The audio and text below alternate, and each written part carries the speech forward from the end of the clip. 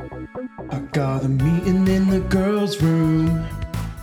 Do you wanna come with, boo? I got a meeting in the girls' room. Do you wanna come with, boo? Ooh, do you wanna come with? Excuse me, do you know where the bathroom is? Do you know how the bathroom is? Do you know why the bathroom is? Hi, listener. Welcome back to another episode of Do You Want to Come With? As usual, I'm your gracious and effervescent host, David McKeever. Today's episode is a big one. It's kind of like the climax of season 1. I present my working theory of the bathroom. Now, it's just the beginning of a theory. Like, I draw links from my research conversations, the scholarly texts I've engaged with, and the feelings I've had, in an attempt to explore. I'm not trying to prove or assert or pinpoint any one truth. So take this all to heart, or with a grain of salt, but at least listen.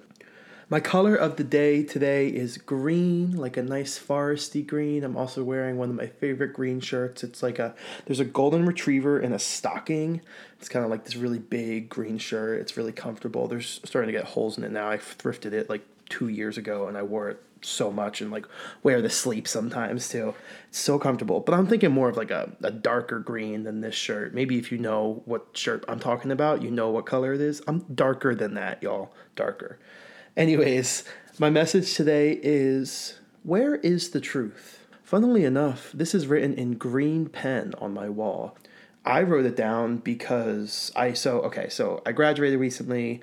One of my most recent classes, or my last class that I ever took, was a creative writing class. And I had this professor before, like about 2 years ago on Zoom, like this class called Queer Families. It was an amazing class.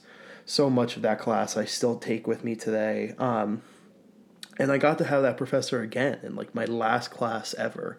And they said that at the beginning of the semester, like, as in when you approach writing, whether you're reading it, whether you're writing it yourself, ask yourself the question, where is the truth? And follow that truth. Why does something resonate with you? It's because something in there resonates with something you know to be true. So everywhere I look now, not just in writing, I just think, where is the truth? I look for the truth. So that's my message today. My gossip today? Oh, this is a fun one. Okay. So about this is over a year ago. It's old news, whatever. The first person I ever hooked up with was my across the hall neighbor, who was about 10 years older than me. You didn't hear me say that. And he moved out a month later. So that tells you how it went. No, I'm just kidding. He had much bigger fish to fry than me. But yeah, I guess that's my gossip today. Here's what I'm doing with this gossip. Okay. Like, imagine you're in the girls' bathroom, like you're on a night out, you're having fun, you meet someone in the bathroom, and then they like tell you something. They're like, oh my God, this happened to me, this happened. That's my gossip. That's what I'm gossiping about. So me sharing that with you, don't think that, first off, you're signing on to listen to a podcast about the bathroom. I'm pretty sure you can hear about me hooking up with somebody. So get over it. Anyways, all right, I'm done now.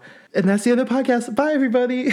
No, I mean, I'm done with my bullshit. So let's just get into it, okay? Let's get into it. All right.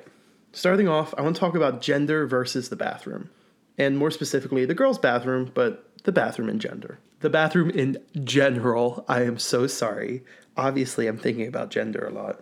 Anyways, the girls' bathroom is a complex space. From cis women who revel in that space, to genderqueer and trans people who have to navigate that space, to those who are left out, a lot is going on. The bathroom itself is a gendered space. It's almost a microcosm of gender's function.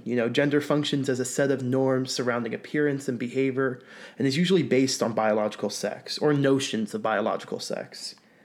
Bathrooms are sex sites. SEXED, sexed sites. They are made to be sexed. I draw this idea from scholar Kath Brown from a 2004 article. In this article, she says, quote, women negotiate the policing of sex sites such that bodies, sex sites, toilets, and the locations of these sites, nightclubs, service stations, are mutually constituted within sexed regimes of power, end quote. So this link between sex sites and dominant power structures and their institutions is clear, which makes also the gendering and the sexing of the bathroom an act of power. This stems from dominant institutions and the locations of these institutions and where they're setting themselves up, and the fact that biological sex is also something that is kind of determined by the state, and that ties into my next idea. So according to scholar Paisley Curra in his book, Sex Is as Sex Does, Governing Transgender Identity, quote, ideologies of gender certainly undergird state determinations of male and female. The effects of gender, however, are not contained within legal architectures.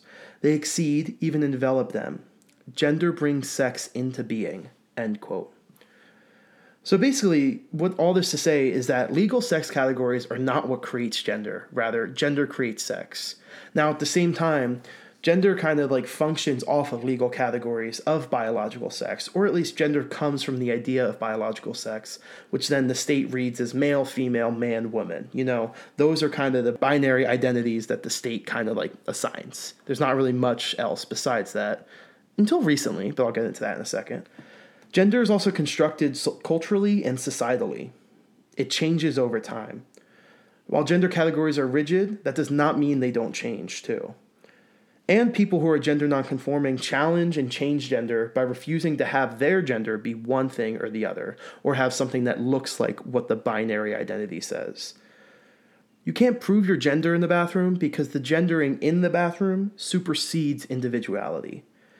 Paisley Curra also talks about how sex functions in the context of state reclassification of sex or gender on official documents for trans people. He says that, quote, F and M and X do not designate properties. They do not signify gender identity or the sex assigned at birth or the configurations of a quote-unquote post-transition body. They are simply what is recorded after a decision has been made by state bureaucracies and judges. So across the board, sex categories fail to capture the totality of gender for everyone. They are just records that the state uses to classify us as one thing or the other. Even for cis people, these categories are still just bureaucratic marks that are not actually grounded in the people that they are marking. Yet they hold so much weight and they hold so much power. So recently I actually got a new passport. I haven't had a passport since I was a child. It's my first new ID I've gotten in a few years. I guess I got updated my driver's license a few years back. But basically what I'm saying is I had the option to change my gender marker, and I did. So now on my passport, it reads X. I'm about to get ready to go and travel for a trip internationally, a bunch of countries. And I'm aware, I looked in most of the countries I'm going, they also have the X designation too, so I don't think it'll be much of an issue. If it does come up, I think I'll just lie and be oh yeah, I think it was just a mistake, but it's not really that big of a deal to me. Whatever. That's irregardless of the point. I having this moment of to have the state read me as a certain gender is really interesting because I'm not necessarily full of bliss or whatever. I don't necessarily feel better about it, but it also kind of does feel nice at the same time that there is something out there that recognizes me, I think it's really interesting too, even in the context of a binary gender system or the F, M, and X designation, X also fails to capture the totality of my biological sex. And if we're thinking that gender is something that is only constituted through sex, that has to be false because you have this state designation that I have that actually doesn't come from biological sex. So just tying back to Curra's earlier point about gender brings sex into being, this is a proof of that because my gender brought my sex category or my into being. And it doesn't designate, that X doesn't signify anything about my body or my gender. Because if I had my way, I would have that full genderqueer written on it. Or GQ, But also, I'm not a fucking, men's publication. Come on. Yeah, but I don't know. This passport marker has been really interesting for me. And, I've really been thinking about it a lot. And, now I actually have my physical passport. And I'm getting closer to when I'm going to start my travel. I think I leave in 3 weeks from the day that this is recorded. And yeah, I don't know. It's really interesting. It also proves to me that even though the state reads me legibly as this society might, or the state might not even, or other states might not even, and I think a lot the scope of this project, or just the scope of how I've lived. I've lived in the United States my whole life. Like, I have left the country maybe like 2 or 3 times, and not for many, many years. Like, I live in an American framework, and I kind of realize I have to operate from that place because I live in the United States. I can't be like that involved in other countries' business. That's not true for everybody, but that's where I'm at. And so now I'm trying to think like outside of this like dynamic too, and like outside of these very American histories of gender and realities of gender, because I also know that like in a lot of other places, like we might think that like some other countries are more backwards or whatever. I don't think that's necessarily true. Like, I think that like gender changes and evolves as people do. And I don't think there's anywhere in the world right now that you could go and say that it's the same kind of gender that's going on in the United States. So I don't know. And how is that going to translate for me as I'm traveling?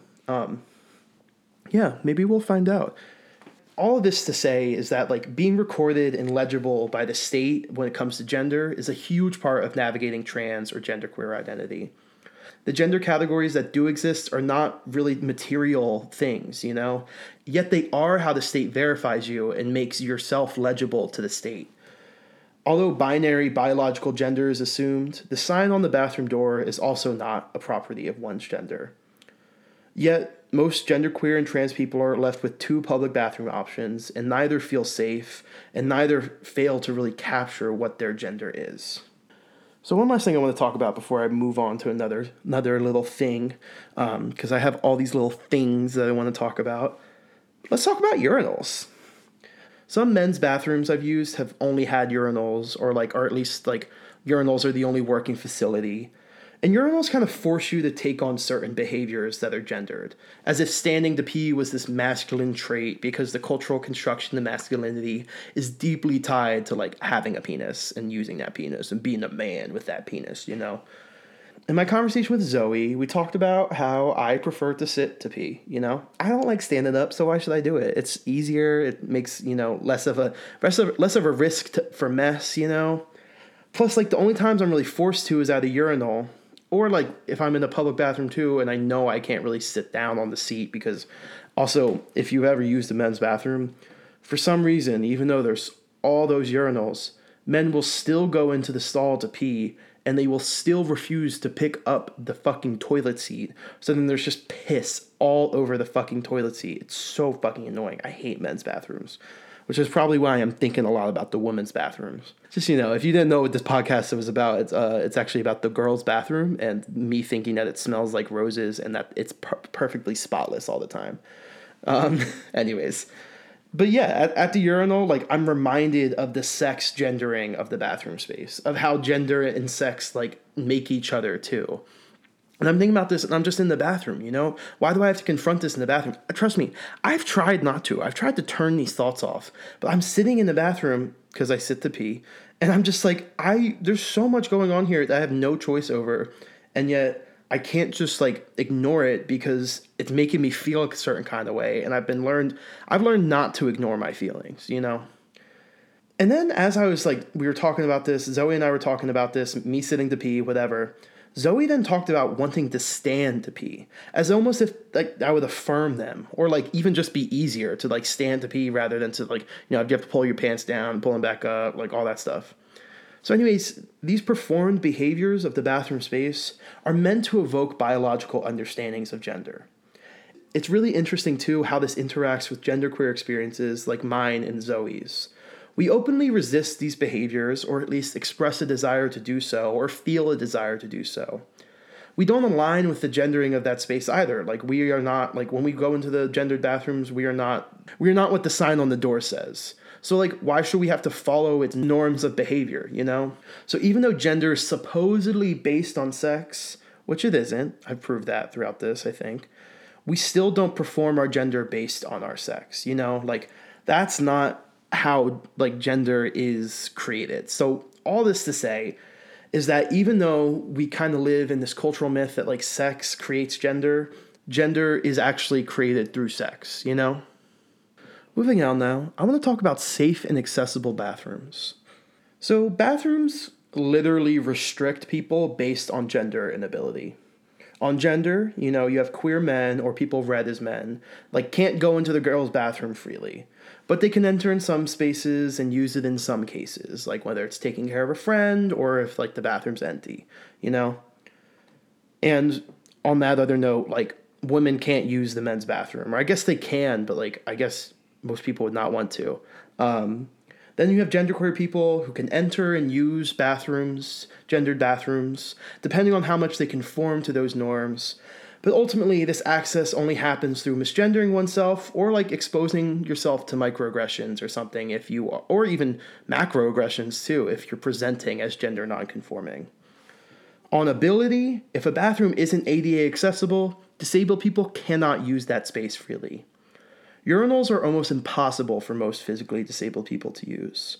Not all bathrooms also have big enough stalls where like people who use wheelchairs can like freely sit down or like transfer themselves freely. Or there are details of the space generally that are just overlooked, which make disabled people's experiences in the bathroom hell. So overall, access to the girls' bathroom is based on the following criteria. 1, being a girl or performing a heterosexual, cisgender kind of femininity, even if you're not heterosexual or cisgender yourself. 2, invitation from girls or your friends or your girlfriends, 3, acting normal or like not acting weird. 4, the lack of others in that space if you're not a woman and you want to enter that space. And 5, the physical construction of that space. Again, if the bathroom is not ADA accessible, most disabled people cannot use it. So then you get to this idea of community in the bathroom. A truly free community must be safe and accessible for all that are in that community. The sense of community in the bathroom, then, must mean something else. Fighting for equitable access to the bathroom has been the focus of PISSAR, P-I-S-S-A-R. PISSAR stands for People in Search of Safe and Accessible Restrooms. They're a coalition of, quote, queer, genderqueer, and disabled people working towards a greater awareness for the need for safe and accessible bathrooms on college campuses and in college dorms, end quote. In 2003, they found their beginnings. They were formed at the University of California Student of Color Conference, born from a coalition between trans and disabled student groups. Once they established themselves and their cause, PISSAR started to form a larger coalition amongst identity groups. They also organized with the student group Ant Flow and the Plug Patrol, which fought for access to tampon and pad dispensers in all bathrooms. They considered people with young children who need special bathroom accommodations, such as changing tables.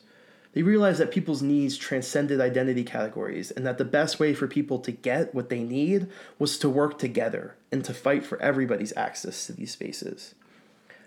So through PISSAR's mission and their coalition building tactics, it becomes clear how the bathroom is a space of conflict for so many people, and we're usually left to navigate these spaces ourselves. We haven't been given the tools to negotiate our own identity in the bathroom, so we have to seek them out for each other. They developed a pretty extensive checklist, too, that covers like many dimensions of access that people might need in the bathroom. I'll include a link to the checklist in the description in case you'd like to check it out. It's pretty cool. I'll just read a few of them for you right now. So there's three or four different sections on here. First, they have like what type of bathrooms in it. Is it like men's, women's, unisex? Like where's the bathroom located on the campus? Like does it open directly to the outside or is the entry in the building? Kind of like basic information. You have the disability accessibility criteria. Some of these include, is the door into the bathroom wide enough? Is the stall door wide enough? What kind of latch is on the stall door? Does the stall door close by itself? How high is the toilet seat? If it's a multi-stall bathroom, how many stalls in there are accessible? Is there a mirror at chair height? Is there an audible alarm system? Is the outer bathroom door marked as accessible? Those are just some of the criteria. There's about 24 in total in that section. Then you have the gender safety section. Is the bathroom marked as unisex? Does it lock from the inside? Is it next to a gender-specific bathroom so that it serves as a de facto men's or women's restroom? It's really funny that they bring this up too. I actually encountered this at a bar in DC like in the past few months. It was like they had a men's bathroom and then they had like a unisex bathroom right next to it. And I was like, well, what? Like, and the men's bathroom, I think, was also a single person bathroom, or maybe it wasn't. It had like a bathroom, a stall and a urinal in there. I don't know. It was very bizarre. Anyway, sorry, tangent. The next section in the PISAR checklist is ant flow and the plug patrol. So they have what type of machine is in the bathroom? Is it a tampon dispenser? Is it a pad dispenser? Is it a tampon and pad dispenser? Does it look so rusty and disgusting that even if it works, you doubt anyone would use it? Is it empty? Does it have a "this machine is broken" sticker? And then finally, they have one last section, which is for childcare. And the only item under it is, does the bathroom have a changing table? So these kind of criteria, I think it's really interesting, and I think could probably be expanded on, and probably have been expanded on. I think I'm using an outdated checklist. I looked pretty hard to find like updated versions, and I couldn't find any. But they're really just like has gotten me thinking about like all the different aspects of access in the bathroom, you know? And I know that that is their main goal, you know? Like they actually had three main goals. The first one was to raise awareness about all the dimensions that might make bathrooms accessible and safe to use. Their second goal was to map out where accessible bathrooms are on their campus, but also campuses more generally. And their third goal was to advocate for more accessible bathrooms on college campuses. You know, there's a really interesting article that came out in 2015 called Bathrooms and Beyond by scholar Cassius Adair. Cassius Adair is the teacher. They describe their experiences teaching the intersections of access based on disability, transness, and race. They taught through and thought through PISAR's work when they were teaching their class. They said the following, quote, "What is the role of gender-inclusive restrooms inside academic buildings or local coffee shops when so many people, including, of course, trans and disabled people, are being turned away at the academy's front door?" End quote. So we have to pay very close attention to projects of inclusion. We have to really look at who's being included and who's being left out. Adair talks about how through engaging with a critical framework that interrogates the physical and social effects of transphobia, ableism, classism, and racism, their students were awakened to the scope of accessibility. So like through engaging with the bathroom too, we're also able to imagine futures where access isn't conditional on one's body, one's mind, or their status too. And I also don't think that like PISAR's work, while they work on college campuses, I don't think this is something that is limited to like an educational sphere. And I think Adair kind of points to that in their work too, like local coffee shops having like gender inclusive bathrooms. Like I think back to like an earlier episode, I think it was episode 1, I talked about like Starbucks, and the Starbucks in Philly where 2 black men got arrested for like quote unquote loitering because they weren't allowed to use the bathroom while waiting for their coworker. Like that Starbucks kind of touts itself as this like progressive like coffee shop, you know, like maybe they don't. I mean, like I know they do some shoddy union stuff, but yeah, like people would think Starbucks and they would think like liberal company, like they probably say Happy Holidays and not Merry Christmas, you know, like shit like that. So I think far beyond just college campuses, if we think about PISAR's work and we think about the bathroom more generally, it doesn't have to be limited to the college campus. It exists everywhere. These gendered and these gender dynamics, these ability-based dynamics, they exist everywhere, you know? And we have to remember that. So I think PISAR's work can teach us really valuable things about how we notice the bathroom, how we pay attention to public spaces, how we move about in public spaces that other people don't have to consider, you know? So really cool stuff. I think they're really amazing. Again, I'll include a link to the checklist in the episode description, and I'd highly encourage everyone to, you know, look into them a little bit more, you know? Anyways, let's take a bathroom break, shall we?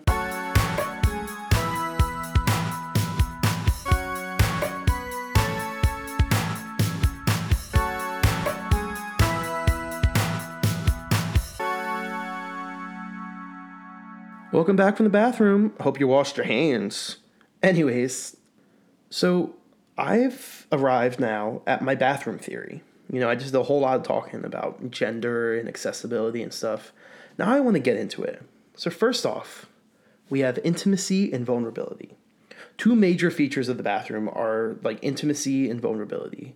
All of my conversations included a mention of intimacy, especially when I talk to cis women. Emma noted that it might not be a quote-unquote real intimacy, but it's still more vulnerable than she would feel around men. Intimacy and vulnerability is fostered mostly by the fact that people are going to the bathroom together. When you have your pants down next to a stranger, it's pretty hard to not feel a sense of like vulnerability. And vulnerability can also then create a sense of intimacy too. This might be the reason why women feel comfortable chiming into each other's conversations, because they've already broken a social barrier, and it's like, why not also just like call out from like inside the stall, you know? You can't ignore intimacy and vulnerability, and it changes how you conduct yourself in any given space, at least in my opinion. And the bathroom allows for this intimacy by touching either most raw or most bare or most dirty selves. So moving on now to dirt. Public bathrooms are gross, you know? I don't think anyone necessarily feels comfortable in a public bathroom, but to relieve yourself, you have to get dirty. Pissing, shitting, throwing up, menstruating, and other bodily functions are all dirty, and they require space to quote-unquote regulate that dirt. The bathroom kind of exists separated from the rest of the public space that it's in. The bathroom is like, has boundaries, you know? It's not really usually in the center place of whatever place you're in. It's like, you have to go to the back to find the bathroom. It keeps out what is dirty from the main space. The bathroom is this kind of annex of dirt, where dirtiness is sent to hide. As mentioned by Ruth Barkan in Dirty Spaces from the Toilet Anthology, quote, the function of boundaries is, precisely, to prevent the spread of dirt, literal or symbolic, by demarcating, dividing, and separating people, places, objects whose proximity might otherwise be troubling, end quote. Keeping out dirt also means keeping out deviance, otherness, you know, as dirt threatens the supposed purity of the body. Therefore, I can't help but feel like the bathroom status as a dirty place also makes it a kind of deviant place. Perhaps dirtiness's acceptance in the bathroom makes it a space of deviance, where illicit activities like having sex and doing drugs flourish. How does that deviance conflict with normativity, which aims to regulate people into what's normal and to what's not? In Learning the Loo from the book Toilet, Harvey Milach describes the bathroom, saying, quote, the animal in us comes to the fore, and we must accommodate to its tendencies and demands. It is bare life, end quote. We are taught to regulate our dirty bodies from our public selves. So, therefore, but the bathroom then becomes a place where dirtiness is allowed, but not openly encouraged. There are rules to the bathroom, conventions to follow to keep things clean. Piss, shit, vomit, blood, and more goes down the drain and nowhere else. Of course, shit happens, quite literally, and fluids and stuff can get everywhere, making the bathroom dirtier. Toilets spray up particles into the air with every flush. The bathroom, no matter how sanitized it is, will never be free of dirt. Yet again, dirtiness is allowed, but it's not openly encouraged. The publicness of the bathroom conflicts with this experience of bare life. My conversation with Lila, she showed me a meme she saw about like feeling shame around opening a pad in the girls' bathroom. This is what it reads.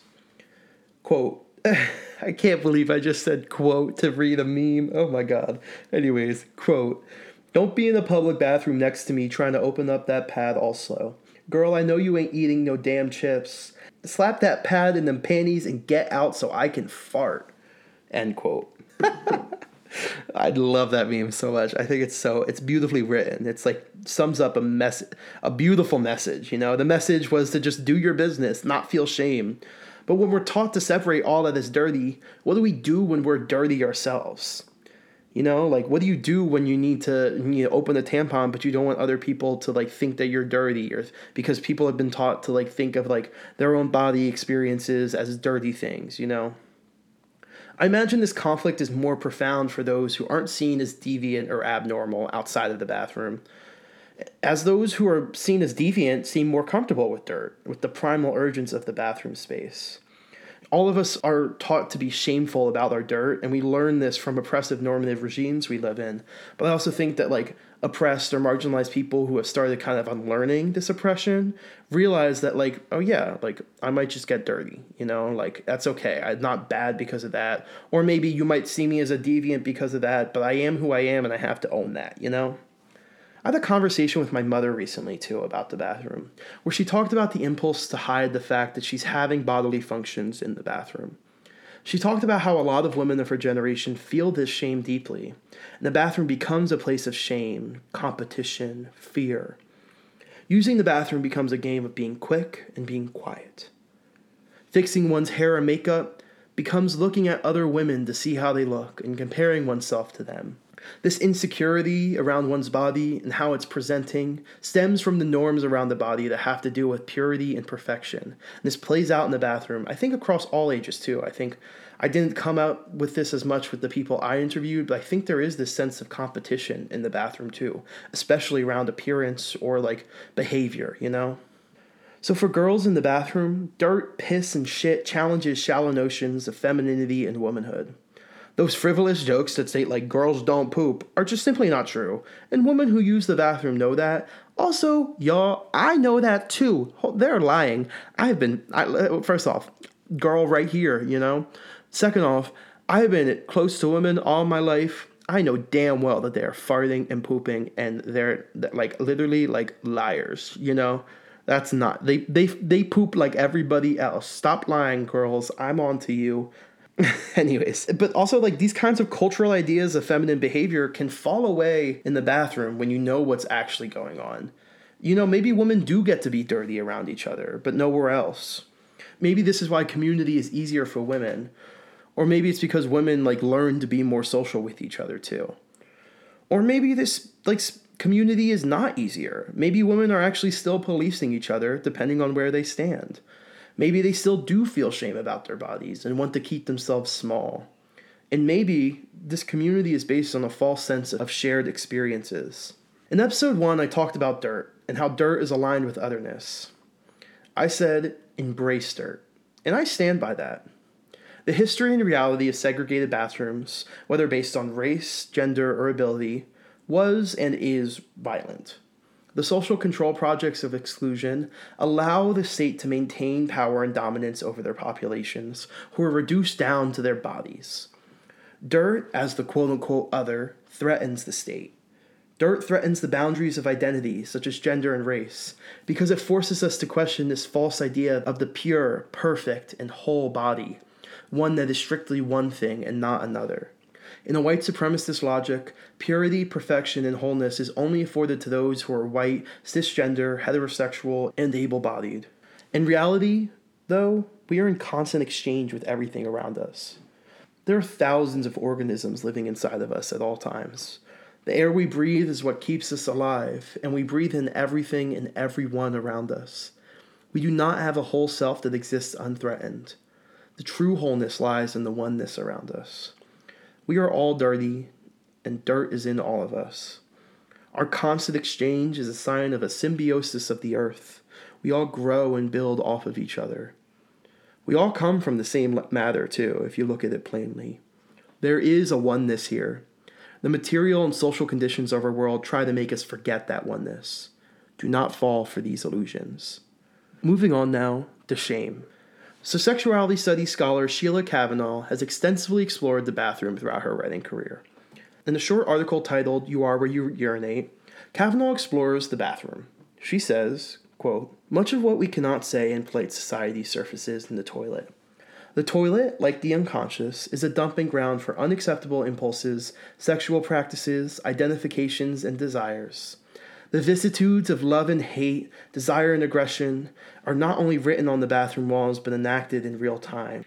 People die and have sex in toilets. Illicit messages are etched onto partition walls that span from the lascivious to the hate-filled. People cry and vomit, bond and gossip, inject needles and illegal substances, learn about gay sex and birth control thanks to condom dispensers and birth control advertisements on the back of cubicle doors. We do all kinds of things deemed imprudent, illegal, or vulgar in polite society. End quote. Kavanaugh also notes how bathrooms are constructed with the worry or fear of public sex and the shame around them. Stalls, with cracks in the doors and openings at the bottom, are usually constructed so that you see who's in there and what they might be doing. Kavanaugh notes how we do not interrogate how the bathroom is a space of regulating desire, yet it does exist as such, as sex is hugely common and taboo in the bathroom. Also, too, in the cultural imagination, there's no place for dirt in sex, but in reality, sex is disgusting. I don't mean that in a value judgment kind of way, but it's like impossible not to become entangled in other people's fluids and their stink and their bodies, you know? And in essence, like, you do get dirty when you have sex. The bathroom is a dirty place too, so it makes sense that sex happens in there. So shame around sex and shame around the bathroom both stem from the same kind of shame that we have around our bodies, or the fact that we have bodies, you know? I think this is done in an attempt to detach ourselves from our bodies and our needs, to enforce conformity and to force ourselves kind of just stick into the grind, ignoring our bodies. If we ignore our realities of dirt and grime and what our body feels and needs, we conform to what a quote-unquote civilized citizen is. This notion of civility, or of politeness and cleanliness, is always used to regulate racialized people, indigenous people, trans people, queer people, disabled people, and working class people. Those who do not fall in line lose their access to their humanity. So to resist this dehumanization system, we must readjust how we think, feel, and speak about our bodies and its needs. We must give space to dirt, and we must step back from shame. In their call to action statement, calling on restroom revolutionaries, Pissar talks about shame. So by internalizing and believing homophobia, transphobia, ableism, sexism, classism, racism, we learn to feel a deep sense of shame about ourselves. Folks whose marginality is visible and outspoken are often pushed out and ignored by mainstream progressive movements, stemming from a deeply ingrained false sense of shame, or of an internalized self-hatred that is then used to justify hatred against others.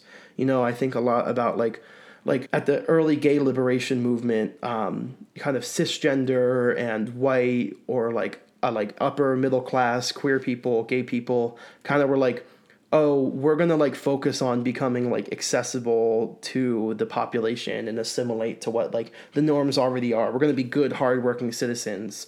And also in that process, they left behind like mentally ill people or trans people or people of color or working class people, you know? This self-hatred, thinking that they have to be one thing in order to be accepted, led them to exclude others from their movement. About all of this, Pissar says that, quote, all of these lead to and result from a sense of shame in our bodies, a shame that pervades our conversations, our relationships, and our politics, end quote. In my project, there's no place for shame. Okay, well, that's not necessarily true, but there is not space for the flourishing and the growing of shame. I'm fueled by a deep love and respect for those in my life who contributed to this project, those whose experiences and theories I'm drawing from, and for all people, even those who I do not want to love. We are all deeply affected by this shame. In Bell Hooks' masterpiece exploration of love, All About Love, she talks about the road to love and through healing the lovelessness that we have been taught by our society. Systems of white supremacy, patriarchy, and capitalism teach us lovelessness, teach us violence, teach us domination, and teach us judgment. Judgment is at the root of all essentialism, as a friend said to me recently. Judgment tells us who is good and who is bad. It tells us who is clean and who is dirty, who is human and who is not. To combat essentialism in all forms, we must adopt a love ethic. We must center this path of love in our lives and take steps to heal from the violence of societal lovelessness. Hook says, quote, as long as we feel shame, we can never believe ourselves worthy of love. While we are told to feel and adopt shame as our core emotion and to believe that we're not worthy of love, those who feel the violence of this pain the most are those who cannot conform to societal norms. So, in resisting violence, we have to have no shame. This is why I want to talk about the bathroom, about why I'm finally ready to voice this discomfort that I've been feeling for years. This is why I don't want to shy away from the realities of the bathroom. By giving space for all of this gross, nasty, and hurtful stuff to just be there, we expose this shame that has been taught to us, and we work against this lovelessness. In the bathroom, we're taught to hide ourselves. Even though we all know what's going on in there, we still hold on to shame around our bodies and their functions. We are afraid of people hearing us shitting or pissing. We're scared of causing a disruption. We're scared of being different and unwelcome. But by embracing the reality that yes, we do have bodies, and yes, they do have needs, we begin to learn how to love. From a place of love, we can imagine and create a world that is accessible and safe for all, where projects of violent social control do not determine our needs, where life is celebrated, where life is worth more than anything else. Like Pissar, I ask, where will you be when the revolution comes? Like them, I'll be in the bathroom. Will you join me? Moving on now to this idea of safety or danger in the bathroom. Safety exists in multiple ways in the bathroom. For women, it allows them to get away from creepy men, and women often go to the bathroom together too to avoid weird people in the bathroom. Campbell also described the importance of having a space for women where they can feel safe, and he said he doesn't advocate for just using whatever bathroom he wants to because he understands the necessity of safety for women in the bathroom. But I think about safety more generally too. There's this piece by Joel Sanders and Susan Stryker in which they say that it's important to, quote, recognize that safety is one symptom of a larger dilemma posed when groups that mainstream society considers abnormal or deviant clamor for non-prejudicial access to public space, end quote. When safety is evoked as a reason for gendering the bathroom, this ignores the nuances of the space and the nuances of safety itself. Who is allowed to be safe? Whose safety is prioritized? And then how are queer and gender nonconforming people inherently seen as predatory through this discourse of safety and danger? As I talked about with Zoe, the bathroom space does not feel safe for gender nonconforming folks, but mainstream society doesn't seem to care. Research confirms this too, with scholar Jennifer Ingray finding that, quote, for the gender nonconforming person, the public washroom is a site of contention, danger, and potential violence, end quote. So, safety for who? Genderqueer and trans people are far more likely to experience violence in the bathroom rather than cis women. So again, safety for who? Moving on to community. I've talked about community a lot. I just wanted to wrap it up, So who do people feel community with? In the girls' bathroom, community is not always guaranteed, but cis women seem to expect a sense of community in there, or at least a sense of welcomeness. However, if one doesn't feel safe in the bathroom, then community can't happen, and therefore, it seems like the community of the girls' bathroom is kind of superficial. A deeper sense of community transcends gender boundaries, so people still might feel community together in the bathroom, but it probably usually isn't based on gender. Cis women feel community with each other, mostly, but not universally. There is danger everywhere, and that danger arises when one has allegiance to dominant norms. When community is based on a normative, biological idea of gender, it will ultimately fail, because it will assume a shared experience that's just not there. As many people noted, it's only straight girls who get to talk about sex in the bathroom and be accepted for it. The gendered community in the girls' bathroom is based on heterosexuality and cisness, ultimately. Moving on to this private and public dynamic in the bathroom. As noted in Toilet, the bathroom exists as a place where we, quote, set up our presentation of self, and when we are readying that performance, it becomes truly important who knows what we are up to and just how they know it, end quote. In the bathroom, we learn to do private acts in public. Stalls allow for a deeper sense of privacy, but there is still risk of exposure in a public bathroom. We learn a lot about who we are and who the strangers we interact with are, and therefore, the public bathroom becomes a place where we navigate our public and also private identities. As noted by Ruth Barkan, quote, public toilets are not only ambiguous spaces and contested spaces, all the more so they are also multiple spaces, in the sense they house many needs and practices. Public toilets are thus places where we meet members of the public, where we interact with and continually reproduce an idea of the public, end quote. So in the bathroom, we learn how to become public bodies with private lives in public spaces. Moving on to the secrecy and disclosure dynamic. For queer and genderqueer people, we know private and public lives all too well. If we reveal too much of ourselves, we face violence. And to be authentic in the bathroom requires a level of safety that is just not guaranteed. Therefore, queerness exists in secrecy in the bathroom. In my conversation with Zoe, they talked about how, while straight sex is talked about and openly in the bathroom, queer sex is the thing that is going on in the bathroom. However, queer sex only happens usually in the stalls. Once you leave the stall, heterosexuality is reassumed. I find I can only enter the men's bathroom when I'm presenting more masculine. On days where I'm presenting more femme, I would never enter the bathroom, at risk of disclosing my identity. I talked about last episode entering a men's bathroom when I was out at a club and wearing a more feminine outfit and having makeup on and stuff. And kind of doing it was easier for me to do it there. But I would never, if I was wearing a skirt and dressing up, I would never go into a men's bathroom in a department store or something. Or even at college. When I was in college, if I was wearing a skirt, wearing my femme outfits, I would never go into the men's bathroom. And that would be hell for me to have to do. So then to also enter the girls' bathroom as a queer man also requires a disclosure identity. You know, you can't just go in and be like go about your business and like with your girlfriends without being like, oh, I'm gay, you know, like wrist. Y'all didn't see it, but I did limp wrists, you know, like, hey. Anyways, so while this space has a sense of privacy, it almost forces those who do and don't conform to that space to reveal or to mute their identities to be accepted. In an article called Peeing Under Surveillance, scholar Kyla Bender-Bayard notes that gendered public bathrooms serve to, quote, uphold the gender binary by forcing people to choose between men's and women's rooms, end quote, and therefore choose their gender. By having to choose the men's bathroom out of safety, there's an attempt to break my spirit into conformity. I felt it before, many, many times. But I don't let it break me, because I know the lies and the violence of the gender binary, and I know not to believe them at this point. So while gender-segregated bathrooms might try and force me to conform to a binary, my genderqueerness lets me resist it. I know who I am, and I don't need a fucking bathroom sign to tell me. And nobody can tell me who I am except for me, you know? And the people who care about me, but except for me. The state or strangers who hate me and want queer and trans people out of sight or dead have no business in my mind or in my space telling me who I am.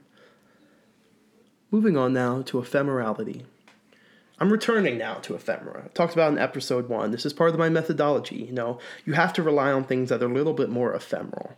Things that happen that are just memories or just glimpses of things or traces of things that you might see that other people might not see because they don't have the relationship with a space or with an object or with a person that you do. In the bathroom, ephemera exists because this space is often unrecorded. You know, you're not being watched in the bathroom. There's no cameras in there usually. I mean, you can always take out your phone, make a little video, and then it becomes recorded. But usually the interactions you have in the bathroom aren't being verified or archived in any way. To recall the bathroom, you have to rely on the experiences that stick with you, on the traces that exist in your mind of the bathroom. Additionally, bathrooms have stuff like graffiti or like damage that's markers of performances once had. That people who like, say if you made that graffiti mark, you might know where you're at. You might know the feelings that you have attached to it, but somebody else just might see it and also might have a different relationship to it. They might see the graffiti and be like, oh yeah, this message, I saw this one day when I was having a bad day and it made me happy or something. And they remember that feeling. That's where ephemera lies in the bathroom. And that's how it oozes throughout the bathroom. So Jose Munoz, who I draw the idea of ephemera from, does not assert that marginalized people have some sort of priority connection to ephemera. But he does note that ephemera is often used by marginalized subjects in academic spaces to prove marginal experiences.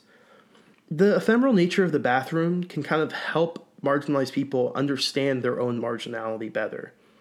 These experiences stick with us, you know? Gender in the bathroom, that sticks with me, obviously. And perhaps more so than for gender-conforming people. I think of my conversation with Zoe, where they described the memory of being praised in the bathroom while wearing a suit and a full face of makeup. Zoe had attached a tech deck, it's like mini skateboard wheels, onto their Juul, which is like a vape. If you don't know what a Juul is, honestly, like, get with the times, you know? Honestly, at this point, it's a relic. But anyways, that like they had a tech deck on their Juul, and they were like showing a group of drunk girls, and the drunk girls were praising them. Again, like Zoe was presenting at the time, like I don't think they necessarily understood themselves as non-binary, but they were presenting gender non-conforming, and they were loving that, and they were feeling that. And this memory stuck with Zoe. This was a reminder of a time where they transgressed the bathroom space before thinking deeply about their gender. So this experience sticks out, I think, because the ephemeral space of the bathroom and the performance of gender they were doing intersected at the same time. The feelings attached to ephemeral interactions become a way of proving one's gender, even if the dominant culture won't verify that, or even if the sign on the door says man or woman.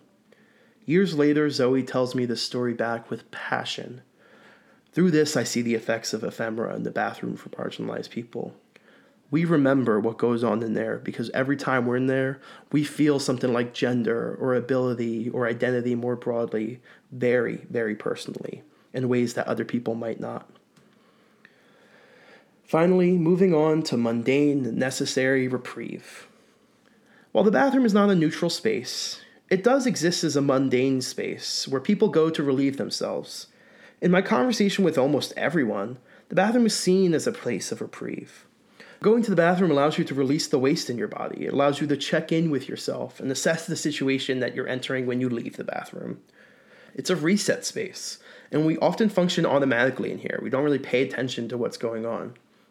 However, as Ruth Barkan notes, quote, "The mundane business of doing one's business in public is thus at once habitual and deeply meaningful, an embodiment of broader and deeper cultural logics," end quote.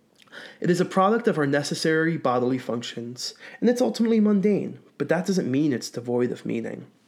We can learn to embody ourselves through the bathroom, and we can learn how the state upholds a certain kind of embodiment. The simple fact that this mundane act of going to the bathroom is gendered reveals the state's investment in binary gender. When bathrooms aren't gendered, it reveals a different kind of investment in gender. In my conversation with Zoe, we talked about gender-neutral or all-gender or gender-inclusive bathrooms on our university's campus. We talked about how these bathrooms play into a kind of neoliberal agenda, where non-normative identities are assimilated into institutions as a way of the institution making itself seem quote-unquote progressive. Ultimately, the institutions wish to uphold power structures, so this act feels quite hollow. And like being a genderqueer person myself, having one all-gender bathroom in a building that like is often occupied doesn't really like do much for me, you know? So all in all, wrapping up my theory of the bathroom, by looking to the bathroom, we perform a double action, where not only we look at ourselves, but we also look at the structures that construct public space. Now, this is a long one. Let's take another bathroom break, you know? Ooh.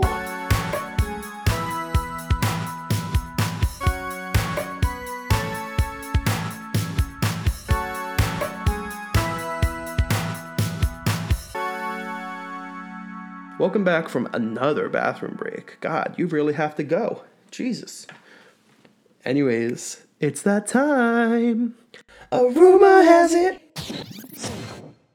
All right, so I have a rumor that providing children with services such as puberty-blocking hormones, transition surgeries, mental health support, and other gender-affirming care is a form of child abuse, and parents or doctors who provide these services deserve a felony charge.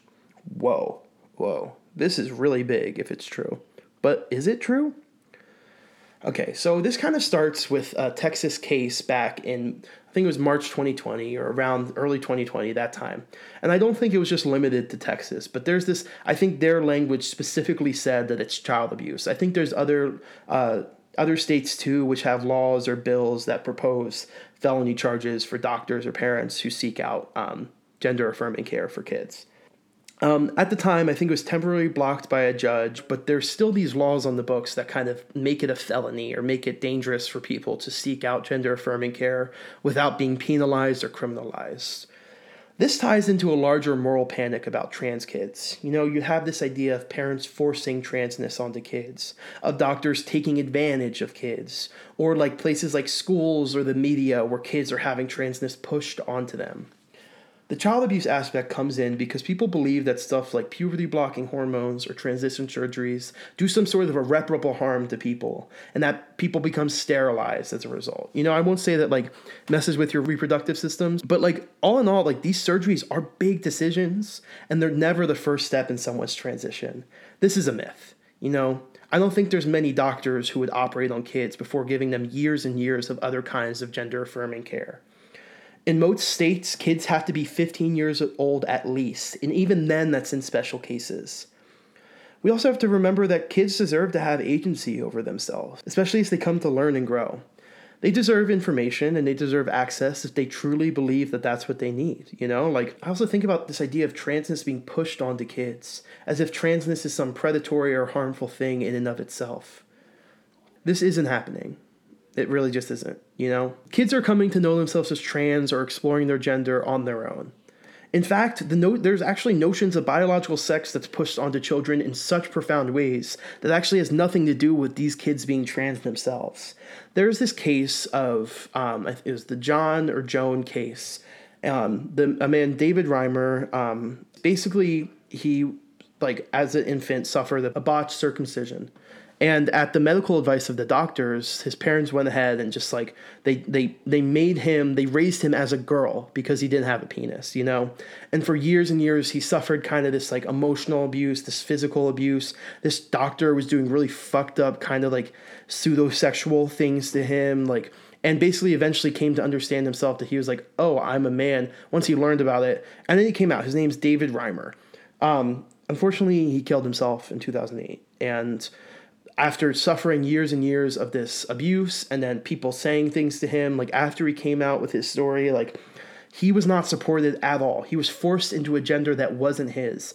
And it was all based around this stupid biological sex notion that like you have to have a certain kind of genitalia, and if you don't, then you have to be something else. So he was made to be a girl. He was kind of pushed to transition his gender, or he didn't even have a choice in his gender. It wasn't a transition. He was forced to be a certain gender, and he became something else. And later, he transitioned his gender, and while it might have been a cisgender kind of living, he still transitioned, and that was something that actually affirmed him.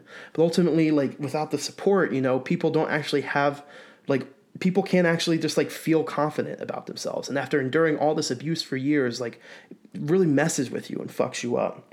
And I also think about like intersex kids, you know, like intersex people are people who are born not necessarily male or female characteristics, or maybe they have both, like they have a combination. And at a very young age, these kids are often forced into surgeries or just have surgeries without their knowledge, like as infants, and they're forced and raised to be a certain gender. And they have no agency or say in that. And they come to realize about themselves later, and they realize the violence that's been enacted against them.